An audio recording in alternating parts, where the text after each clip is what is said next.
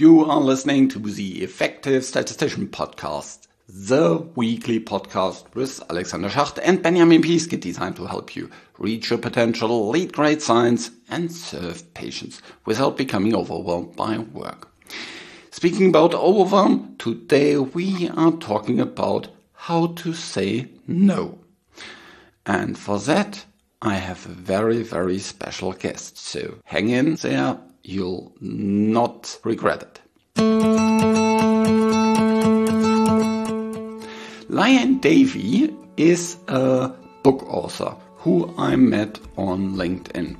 And we had a couple of messages moving backwards and forward. And it was just really, really cool how we kind of were thinking the same way. And so we thought about, how about doing a podcast episode together?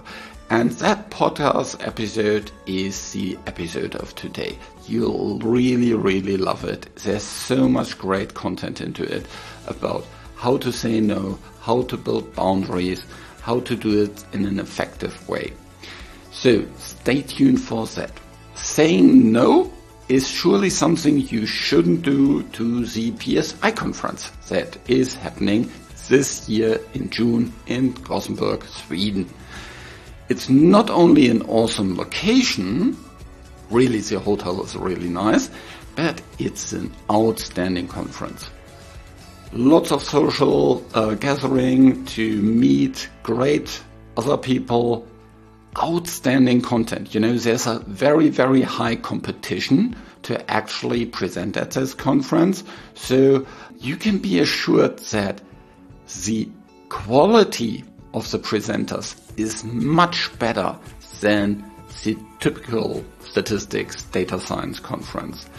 And it's really applicable. They're not these kind of ivory tower research presentations. It's something that you can directly use for your work. So, see you in Gothenburg. Head over to psiweb.org to learn more about the PSI conference and then register, and see you there. Welcome, Liane. How are you doing today? Oh, I'm wonderful. And I'm so excited for this conversation, Alexander. I've been looking forward to it since we first kind of got talking on LinkedIn. Yeah, it's a really fascinating place, LinkedIn, where you meet all kind of interesting people. And so I'm really glad we connected there. And you're very, very active on LinkedIn. Recently, you had a really nice thing called November with capital N and O. Yes. How came that about? Yeah. So many years ago, I think it was 2012 or 2013, it was coming to that time of year. And I used to work in a consulting firm, and November used to just be the best in some sense. It's where we made a lot of our money. But as a practice leader, as a salesperson, as a delivery person, it meant that the month was just slammed. And so I was coming into November and just had this funny moment of thinking, I have got to start saying no to some things if I'm going to survive this month. And then I sort of laughed and said, well, it is November. And so I wrote an article for Psychology Today, like 10 years ago, with sort of 10 things you could say no to if you wanted to be happier, healthier, and more productive. And it was fun. And then I left it for many years. And then 3 years ago, I decided this would be fun to do as a campaign for 30 days on LinkedIn of, sharing ideas. And it was because in 2019, I really felt like this, what I describe as a plaque of activity had really built up to the point that it was hurting our productivity. So, whether it be a report that somebody asked us to create 3 years ago, and we're still spending 6 hours every month on it, and no one is actually reading it anymore. Yeah, these kind of zombie projects that are not exactly dead and not alive. Yeah. Yeah. So I just get this feeling that by November, we have this incredible plaque building up. And much like we have plaque in our arteries, it kind of constricts the blood flow of the really vital, work of the organization, or even the vital activities of our lives more broadly. So I thought, okay, I'm bringing it back. And so for the last 3 years, 7 days a week, 30 days in November each year, I've done one thing a day that you can say no to if you want to be happier, healthier, and more productive. And over the years, it's gaining momentum. People are looking forward. I've had notes last year saying like, I hope you're doing November again. So it's been great, but it's really an ethos and a philosophy that if we don't constantly kind of get rid of that plaque that builds up, whether it be tasks or relationships that just aren't serving us anymore, or activities. If we don't get rid of that, we can't say yes to the things that are meaningful, that excite us, that charge our batteries. So that's why I love November so much. Although I had done 60 days straight on LinkedIn by the end of November and had 5,000 comments. I responded to every single comment I received in those 60 days. And so by the end of November, I was kind of burnt out. So I declared me-cember instead of December. And I took a bit of a break. Yeah, that's good. So why do you think it's so hard to say no? Yeah, I think because, first of all, biologically, as animals, we were not the fastest. We didn't have the sharpest teeth. We couldn't climb trees as well as anybody else. But what we did better than other animals is we cooperated. I heard the most fascinating or read the most fascinating quote recently. They asked the anthropologist Margaret Mead, what was her first evidence of humans as collaborative creatures? And it was so interesting because, there are many things like drawings or evidence of campfires or those sorts of things. And she said, no, the earliest evidence we have of humans having an advantage because we are cooperative people was they found a femur bone, a leg bone of a human from tens of thousands of years ago that had evidence that it had been fractured and healed. And she said, any other animal in the animal kingdom, a broken femur means you die. You can't escape predators, you can't get food, and you die. So the fact that we had evidence that somebody had broken their leg and it had healed again meant somebody protected them, somebody found them food.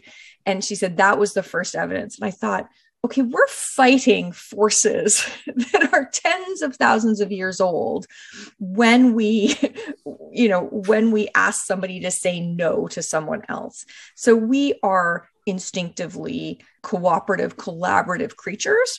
And so we start there, then we add a bunch of socialization that says good team players say yes and those sorts of things. And we sort of demonize the word no or people who say no. So there's a lot right from our DNA all the way to our socialization. And then in our organizations, those values plaques on the wall about teamwork. And there's so much that makes it hard for us to say no. And yet, if we don't overcome that, this plaque is going to give us a heart attack, right? We're going to have such a buildup of things that don't serve us that we are completely ineffective in doing the things that matter. So I have a lot of empathy for people who struggle to say no, because I have a sense of how powerful those forces to say yes are.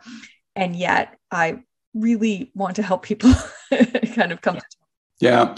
And it's different in different cultures. Yeah. In different company cultures. Yeah. So there's companies where, everybody really wants to please everybody. And then, of course, you also want to please everybody and always say yes to everything. Talking to a Canadian, we're an entire nation founded on the idea that maybe we can keep everyone happy by being mediocre at everything. So yes, I feel you there.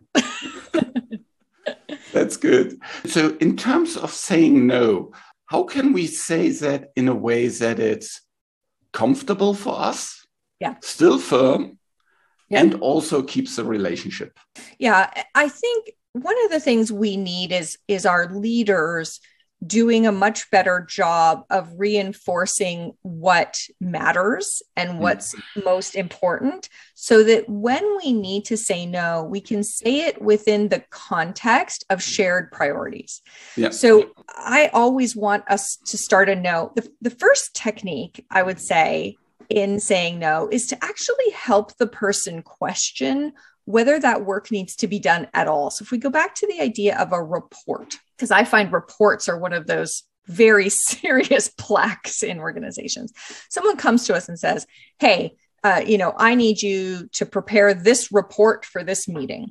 The first thing in a really productive no is to actually help them evaluate, is that work worth doing at all? So in doing that, say, okay, tell me a little bit about where the request comes from, how you're going to use the data, what are you trying to understand, what decisions will be based on these data, those sorts of questions. If there aren't good answers to the questions, it might be the person kind of goes, I don't know, we just have always done this report and I didn't want to do it anymore, so I was hoping you would do it.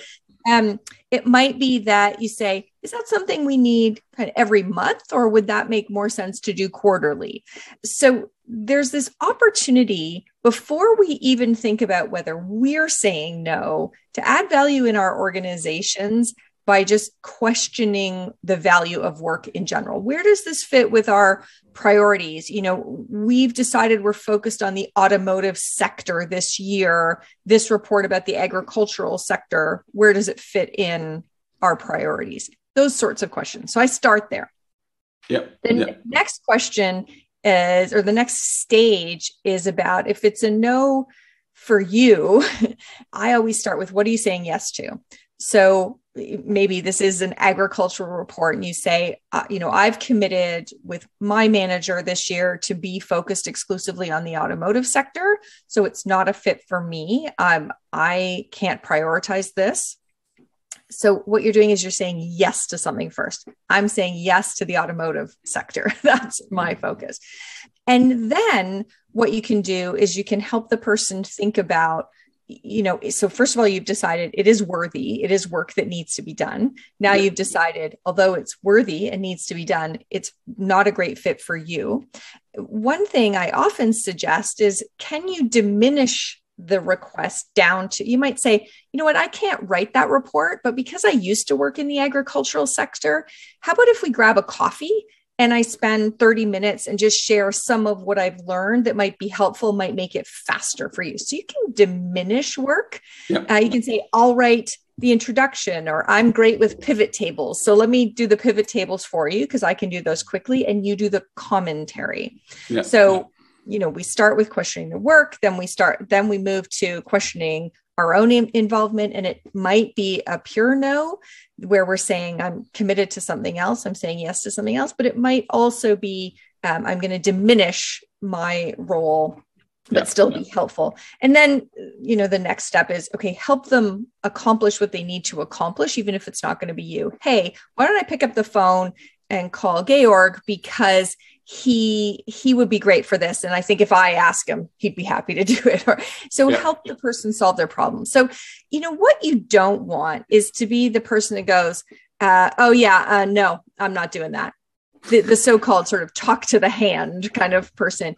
Those people in organizations are infuriating, and you don't want that reputation. But if you get a reputation as somebody who helps them question the work and the value of the work, helps them diminish the work back to the most important, most valuable stuff, helps them find an answer if the answer is not you, the relationship, first of all, I think the relationship is maintained. But second of all, I think your reputation starts to go up. Like, oh, that Alexander, he's like thoughtful. He's on the ball.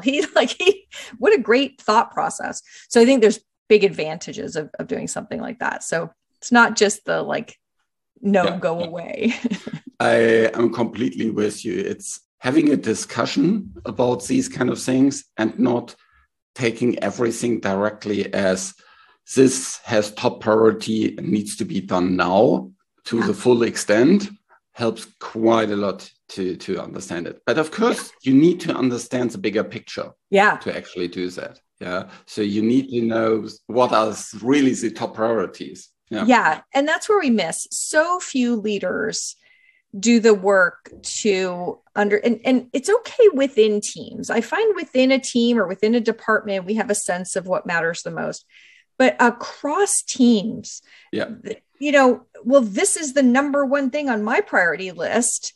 And you go to somebody you're dependent on in another department, they're like, didn't even make my list. So sorry that you need. And you're like, how did the leaders somewhere further up allow this to cascade in a way that the number one most important thing, say you're releasing a new automotive product and, marketing is like, oh, no, never heard of it. No, we're so that failure of leadership, that abdication of their responsibility to make priorities make sense, not just down one chain of command, but across an organization. That's a big source of these conflicts and legitimate conflicts where, how did it get to be that this thing that I have on my performance plan and I have to deliver, and yet the people and the resources I need to deliver don't even know about it? That's a real failure of leadership that I see constantly. Yeah, that is completely agree. And I think one of the sources for that is that this kind of fear of conflict. And it's kind of, the more you go higher up, sometimes the bigger it gets. Yeah. Oh, yes. You can have your sandbox, I have my sandbox, and we both have our teams. They actually need to work together, but we are just kind of nice to each other and just talk about things, but never decide really whether A or B is more important and things like that. So it's also kind of if people never say no at this higher level, and therefore, with no, you start to go into some kind of conflict. You start to go into some kind of negotiation. There's this really nice book about negotiations that actually is called Start With No or something like this. Yeah. How can we become better at embracing these conflicts? That's my life's work. Yeah. So my most recent book is just all about, it's called The Good Fight, because I think conflict has got a terrible reputation in organizations, and that's at our peril that we avoid conflict. So I talk about the costs of what I refer to as conflict debt. When there are, conflicts that we need to work through, make a call and get to the other side of, and yet we're afraid of those conflicts. And, that conflict debt affects innovation, affects productivity, affects trust and engagement on teams, affects our stress levels. So we're paying this significant price for our avoidance of conflict. So this is what I'm spending my life working on, is how do we get better at it? I think the first thing is to normalize conflict as an essential part of organizations. And I went back to a definition of conflict in Merriam-Webster, and I love this definition. It's conflict is the struggle between incompatible or opposing needs, wishes, and demands. Yeah. And all of a sudden you say that and you're like, no, there don't have to be bombs. No, there doesn't have to be, punching and fighting and screaming and yelling.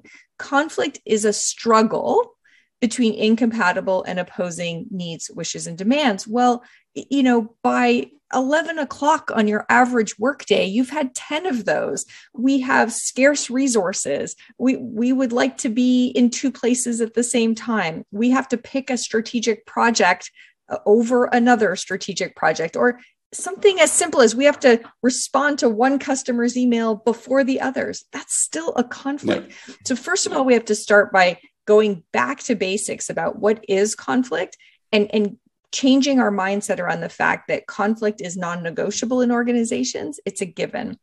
The next thing that I do with teams is a process that I created where we talk about one of the things. I don't know if you have this in Europe, but in North America, our predominant metaphor and image around teamwork is people rowing. Oh, yeah.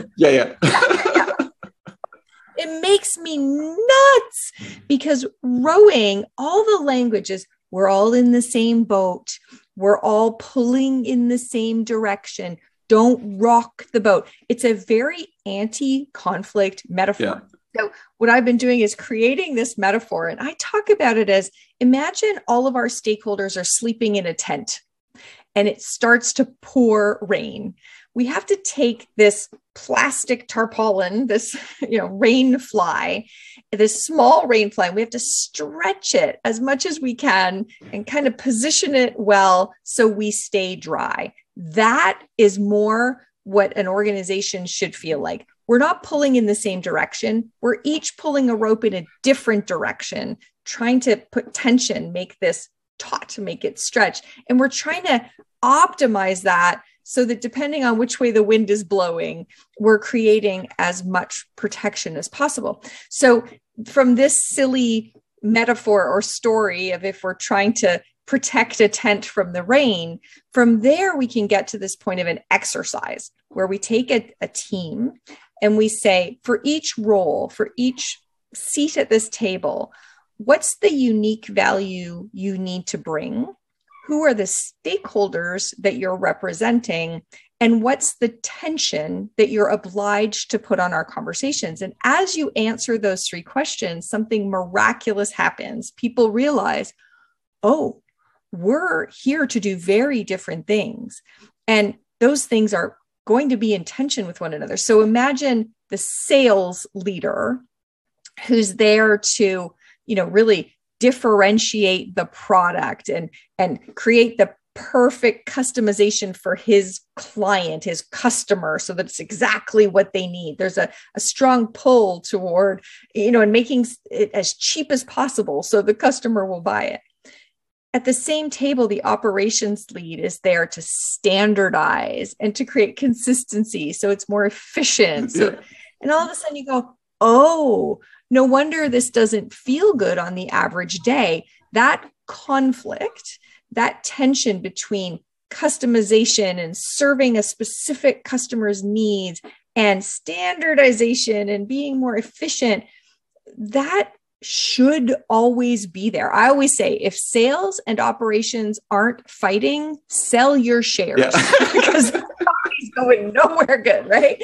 Absolutely nowhere good. Yeah, because then, this conflict is not resolved on the higher level, and it trickles down through the organization, and it blocks the overall organization because nobody moves forward. Right. And so if the leaders abdicate responsibility for that highest level conflict, it will the conflict debt, the saddest thing is that at some point, someone's going to make a decision. So true story, I was working with a massive retailer, a name you would know very well. And the CEO was very conflict avoidant. And the CEO, they were trying to launch a bank. So they were trying to put out credit cards. They were trying to figure out where to build new stores, and they were trying to support their charities. And instead of saying, what do we want to happen at the cash register this month, have that fight about what was the priority, the CEO didn't do that. And that conflict debt fell all the way down to the cashiers. And so the cashiers literally in a given month were expected to ask for a credit card application at the checkout. They were asked to ask for the postal code so that they knew where people were coming from and where they needed to build a store, and a donation to the children's charity. So obviously, when people are lined up 6 carts deep with ice cream melting, obviously the cashier is not going to do all 3 of those things. But the cashier making minimum wage was the one deciding, was the bank more important, or the new store development, or the corporate social responsibility? So the CEO didn't have the guts to make that call, and yet expected every single one of the cashiers making minimum wage to make that call. Yeah. And I have been in these situations. Exactly. Yeah. You had your ice cream melting in that. Multiple studies coming in. Yeah. At the same time. And you need to kind of deliver on all of them. And you talk to, all the different physicians you work with say, my study is the most important one. And you say, well, I have only so much time. if you don't make a call and you don't get together on it, I'll decide. Right. And I'll pick the one I like best and of course, what employees often do is they pick the one attached to the scariest person. So if you know that one of the physicians is particularly grumpy and she's going to be like, first she's going to be emailing you and then she's going to start phoning you and she's going to yell at you. You just do that one first because it's not necessarily the most strategic or the most important. But as a human, if you get to make that call, well, I'm gonna make my life less unpleasant. So much of my work is around helping set people up to understand that conflict, that saying no, that these tensions are a necessary and important part of organizations, that we have language and we have ways to talk about those tensions, and to understand it as an obligation of filling a role is that you advocate on behalf of your stakeholders, that you bring diverse and dissenting opinions based on your expertise, that you live into that obligation for tension. And that when we do that exercise with a team, it is ridiculous how quickly it just clicks. They go, I get it. I see it. And then they can use that language and they have a way of talking about, have we got this decision kind of centered? Is anybody getting wet in this decision? They just have a fun way of talking about what before the exercise had been very uncomfortable. Now it's still uncomfortable, but now we all understand it's not just that I'm uncomfortable. It's not that you're being a jerk. It's we're all having to manage the discomfort of scarce resources being applied in the optimal way. So yeah, it's wonderful work. It's amazing when you see the light bulbs go on for people and they realize that, oh, actually I have an obligation to have conflict and to say no. Completely agree.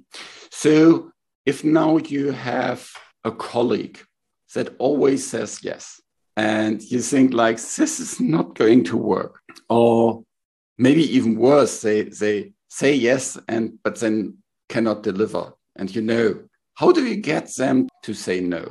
So I tend to switch when you have people who just are not comfortable saying no, I switch from yes, no to when. So it's interesting. I've been working on helping leaders with what I call ruthless prioritization. And there are some leaders who just cannot cope with saying that something is a lower priority. They just can't do it. They're like, but these are all priorities. The funny thing about it is originally priority was only singular. Prior, get back to your Latin, people. You can't have more than one word. There's only one. There's not many ones. Yes, I'm very much with you.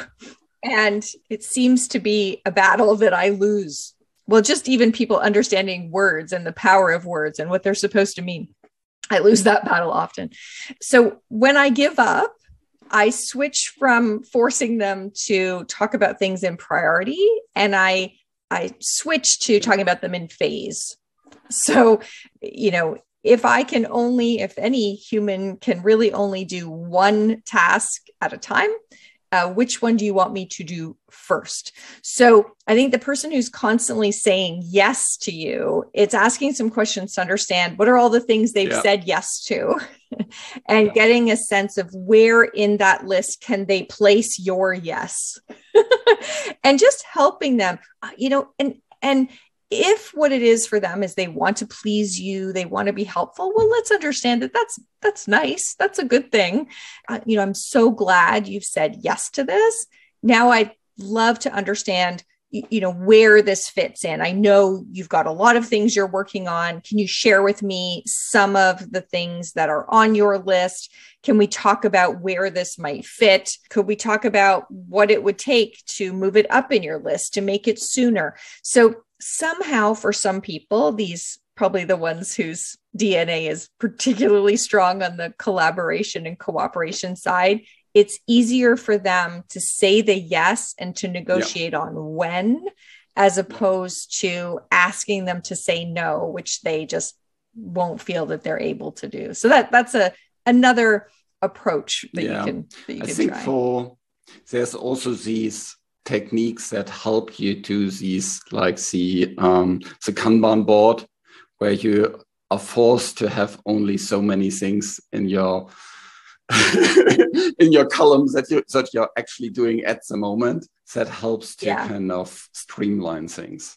Although humans are crafty, wily creatures, because what I find then is people just it's like a shell game. They just, or it's like my closet. They just shove so many things into that. So they name the tasks. Actually, I was literally talking to a client this week, and we had built out.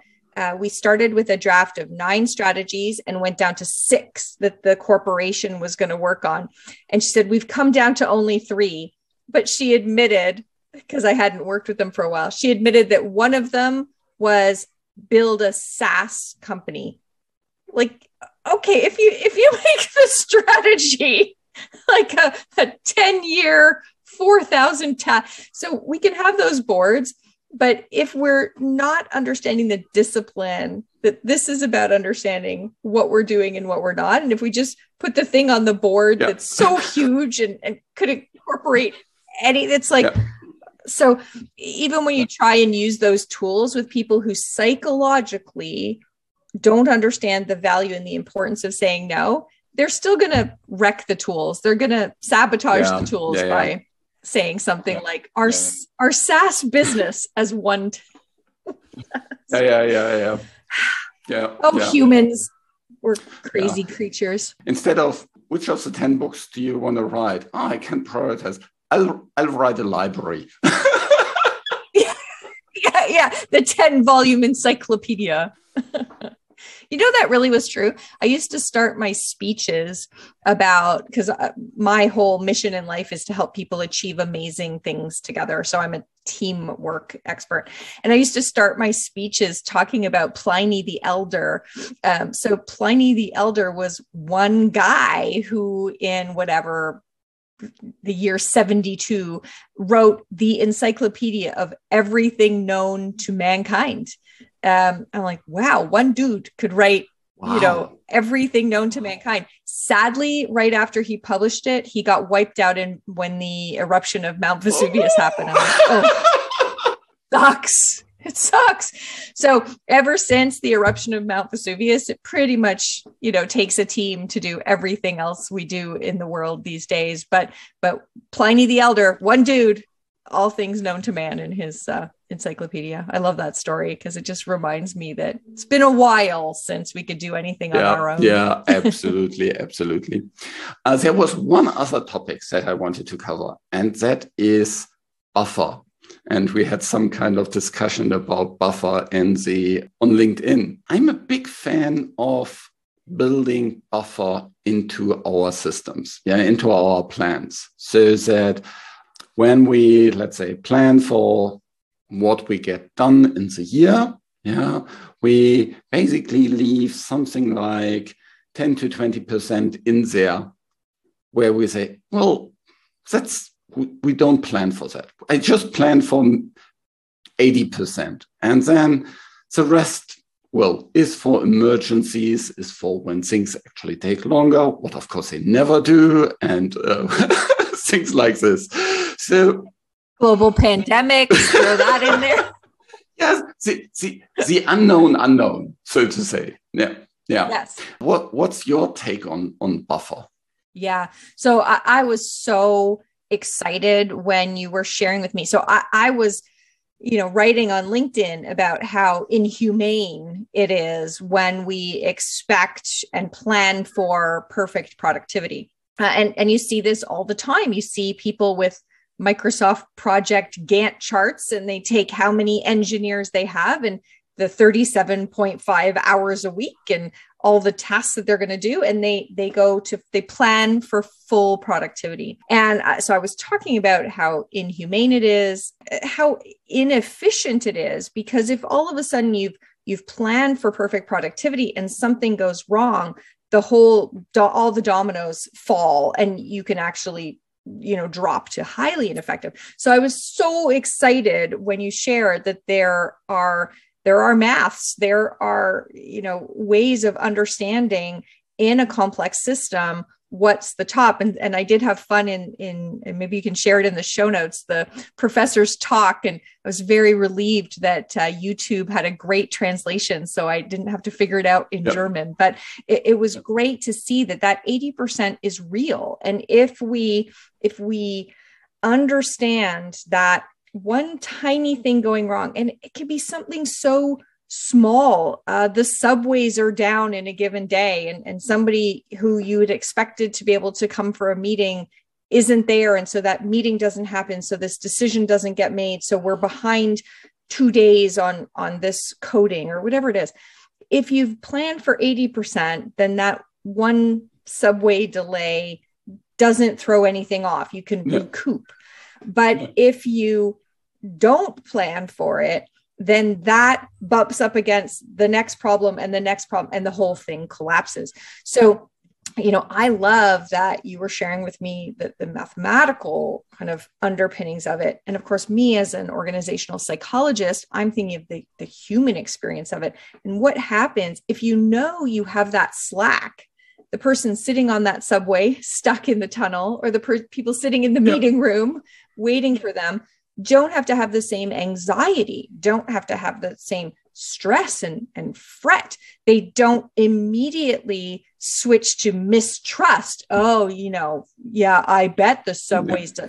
And all of the toxic human, just the nasty stuff that we go to when we're under undue stress, none of that has to happen if there's enough breathing space. So I just loved that we've got this sort of mathematical way of looking at the world. And if we pair it with the human experience of these sorts of things, we just see why it's so very important that we plan for 80%, not planning for full productivity. And it was interesting, after our conversation, I was working with a team from a global software company, and I was putting this out there.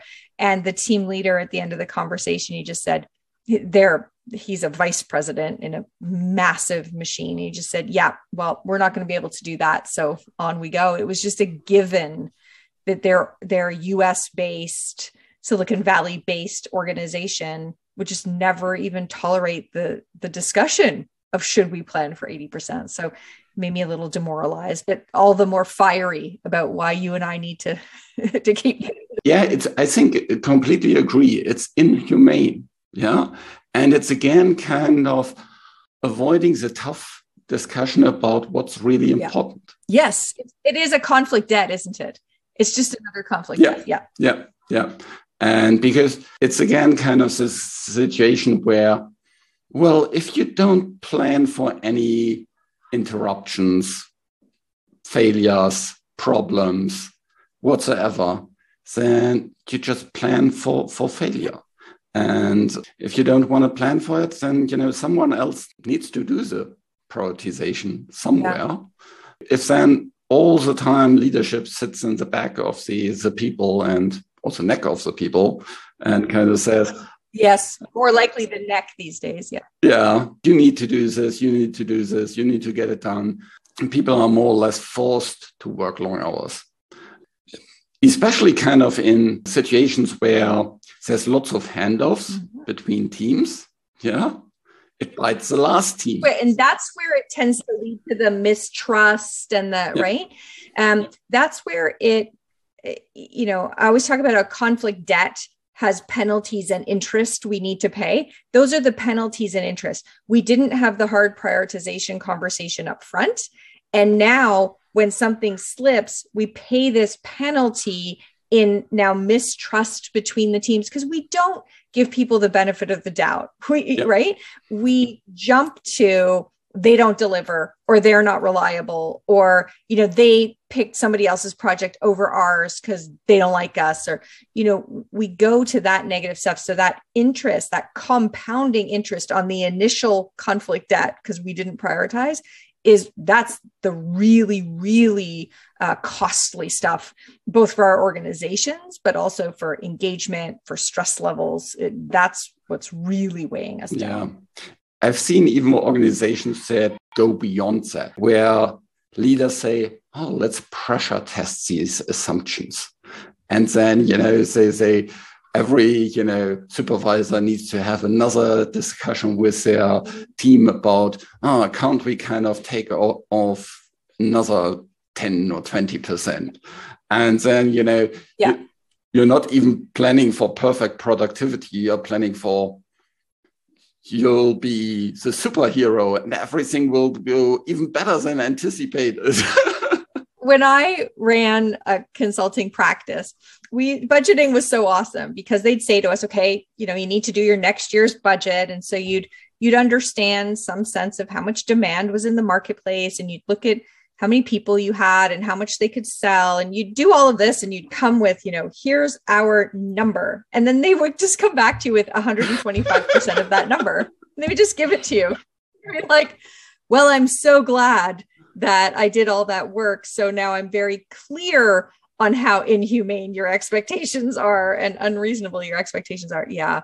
And it's just this, theater, like planning theater that goes on every year. It has no basis in reality. It is not making us more efficient. It's only making us less agile, less resilient, and a heck of a lot more stressed out. So we're kidding ourselves. And, it'll be interesting to see if post-pandemic, if you think about one of those pushes for efficiency that existed, it was just-in-time supply chain was one of the ultimate examples of, can't we carve a little more off and a little more off and a little more off and a little more off? And in creating ultra efficiency, of course, what we now know is ultra efficiency is in tension with agility. So we lost all our agility.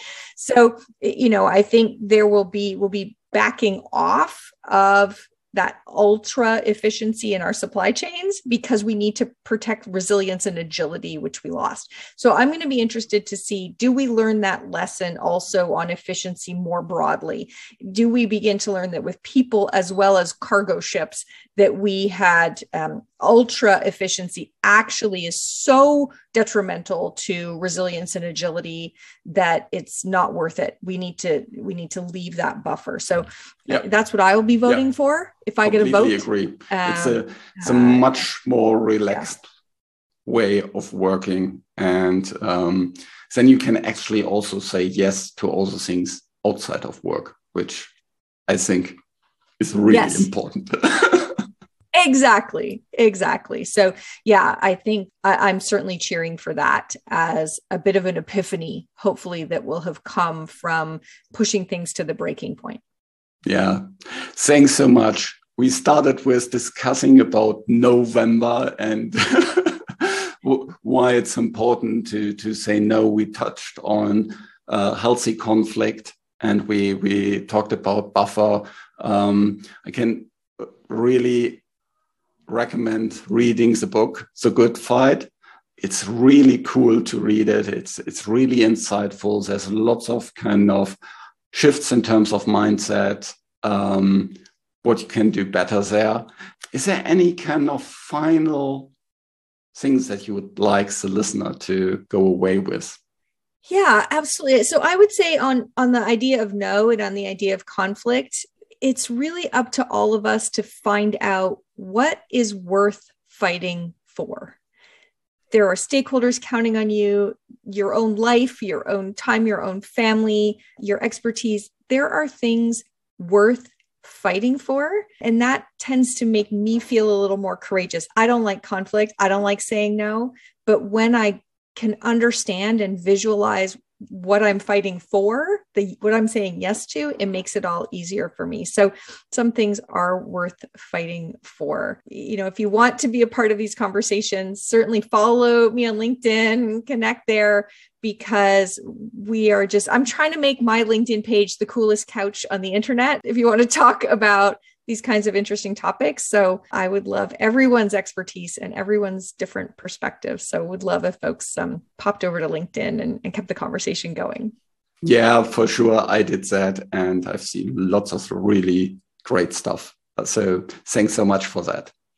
My huge pleasure. And what a joy to speak with you, Alexander. It was amazing. This show was created in association with PSI. And the PSI conference happens in June this year, so don't miss it. Thanks to Ryan and her team who helps with the show in the background. And thank you for listening. Reach your potential, lead great science, and serve patients. Just be an effective statistician.